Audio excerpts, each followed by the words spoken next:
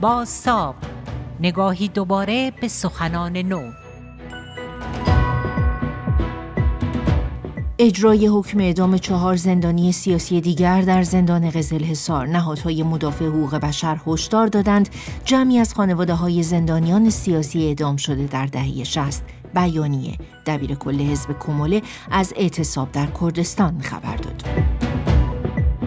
اینجا لندن، رادیو ایران اینترنشنال و این بازتاب سرخط خبرهای ایران است.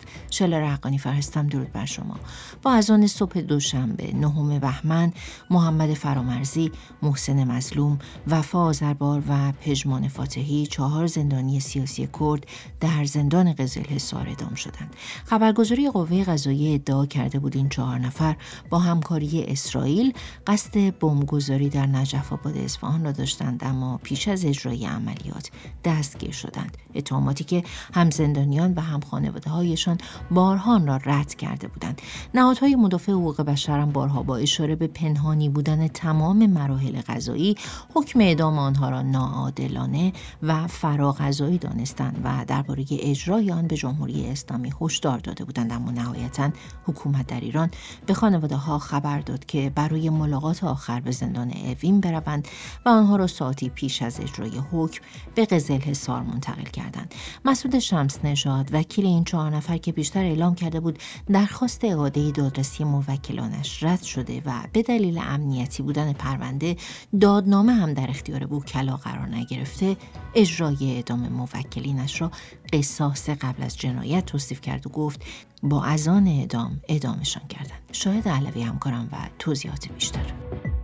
در این مورد مشخص چیز بسیار عجیب اتفاق افتاده. مسعود شمس نژاد که وکالت قبول کرده از خانواده میگه من وقتی خواستم دیوان عالی رفتم برای در واقع اعاده دادرسی، تقاضام پذیرفته نشد، نه اینکه رد بشه. اصلا گفتم خب احکام کو، حکم بدوی و تجدید نظر که این اعدام شدن کو. میگه خب من ندارم، خب برو بیاری، خب بهم نمیدن، خب مشکل خودته.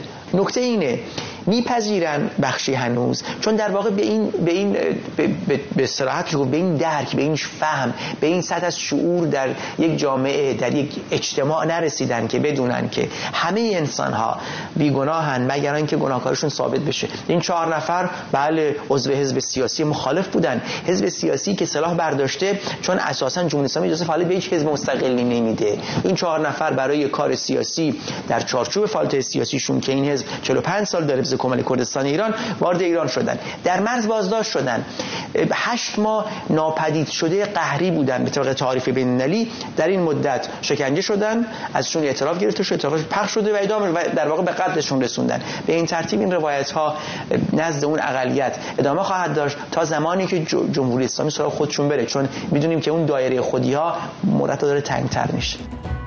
عبدالله مهتدی دبیرکل حزب کمله کردستان هم در مصاحبه با همکارم الناز کیانی از اعلام اعتصاب سراسری در کردستان خبر داد و گفت اراده مبارزان آزادی کردستان با این اعدام‌ها سست نمی‌شود.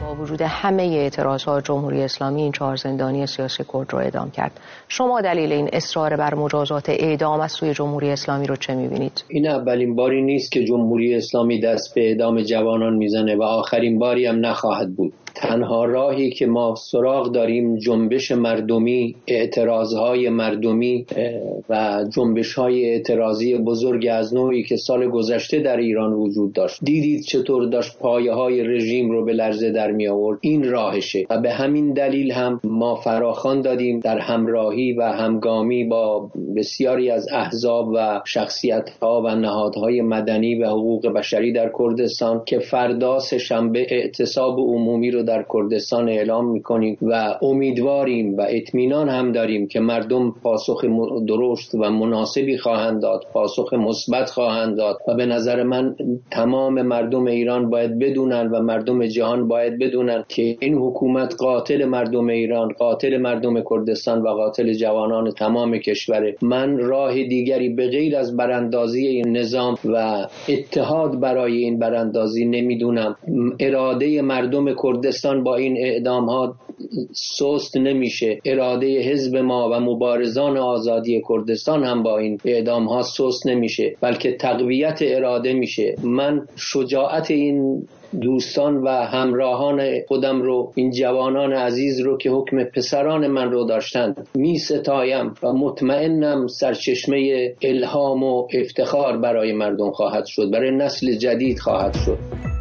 کامبیز غفوری، روزنامه‌نگار و عضو سازمان حقوق بشر ایران هم دلیل پافشاری جمهوری اسلامی برای کشتن این 4 زندانی را از بین بردن مخالفانش عنوان کرده.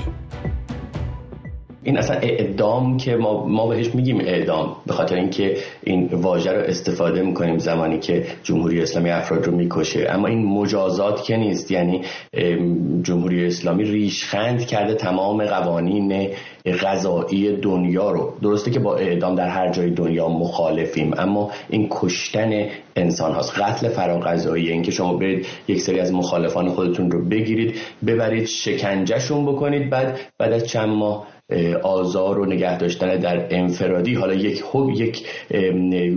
نامه‌ای مثل حکم یا دادنامه هم نوشته شده باشه، بر مبنای اون بکشید این افراد رو، این قتل است و به نظر من نباید به چشم یک اعدام به عنوان حکم بهش نگاه کرد. از اول جمهوری اسلامی هم ما داشتیم این مسئله رو. وقتی خلخالی قاضی شهر شده بود، خودش میگوید که زمانی دید یک بچه 15-16 ساله مخالف روزنامه رو رد و بدل میکرده، اسلحه‌شو کشیده در خیابان او را کشته.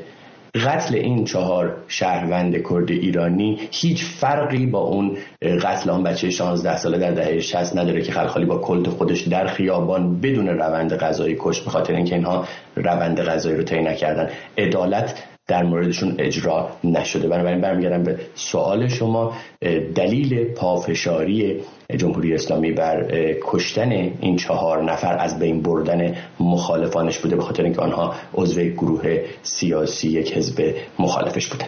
روند اولا غیر شفاف بودن یکی از مؤلفه های دستگاه قضایی جمهوری اسلامی است. در این موارد باید وکیل انتخابی از روز اول بازداشت باشد در کنار متهم و نگذاره که حقوقش نقض بشه، چون این دسترسی رو اینها نداشتن. این نکته اول. ما سابقه شکنجه داریم در جمهوری اسلامی، یعنی از روزی که یک متهم سیاسی بازداشت میشه تا روزی که حکمش صادر بشه ببرنش به دادگاه برای اصلا محاکمه، این تحت فشار و آزار و شکنجه است. هیچ وقت به این اتهام‌های شکنجه جمهوری اسلامی پاسخ نداده، یک هیئت بی‌طرف نرفته اینها رو بررسی بکنه. این دومین مسئله است. هر اعترافی که بر مبنای شکنجه گرفته بشه این اعتراف باطله. سوم این که ما می‌بینیم حقوق اینها نقض شده، آمدن یک مستندی به حالا در واقع یک ویدیوی پروپاگاندایی ساختند و از اینها یه سری اعتراف گرفتن پخش کردن قبل از اینکه اصلا اینها حکمشون ثابت و یا نهایی بشه. برای همین شما هر قسمت این پرونده رو می‌بینید، نگاه می‌کنید که یک عده جوان رو گرفتن، براشون یک سناریو ساختن، گذاشتن جلوشون و با فشار گفتن این رو از رو بخونید و اینها رو به دار کشیدن. با هر استاندارد قضایی، با هر استاندارد حقوق انسانی در دنیا، این یک امر باطل، یک روند باطل است و یک جنایت بدون تردید.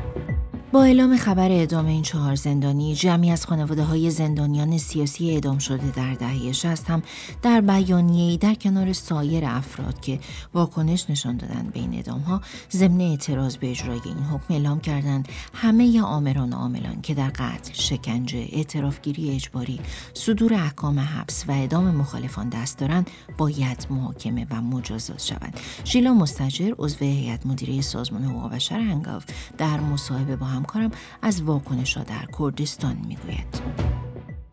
پس از اعدام 4 عضو کماله کردستان توسط جمهوری اسلامی و به قتل رسوندن این افراد به طور همزمان، وضعیتی بسیار میتونیم بگیم خشمگین و تأسف‌بار در جامعه کردستان و در سراسر ایران هم به وجود اومد و بیانیه‌های بسیاری در محکومیت این اعدام و قتل فراقضایی صادر شد که تعدادی از اون بیانیه‌ها و مختص احزاب سیاسی کرد اپوزیسیون جمهوری اسلامی بودن. تعدادی از اونها با همراه با محکومیت شدید اعلام کرده بود و از مردم درخواست کردند که به اعتصاب سراسری در مناطق کردستان بپیوندند در محکومیت اعدام این افراد و نگرانن از اینکه اعدام‌های بیشتری در راه است و جان افراد بیشتری به ویژه زندانیان سیاسی در خطر هستش و تأکید کردن که جامعه کردستان در کل تأکید میکنه طی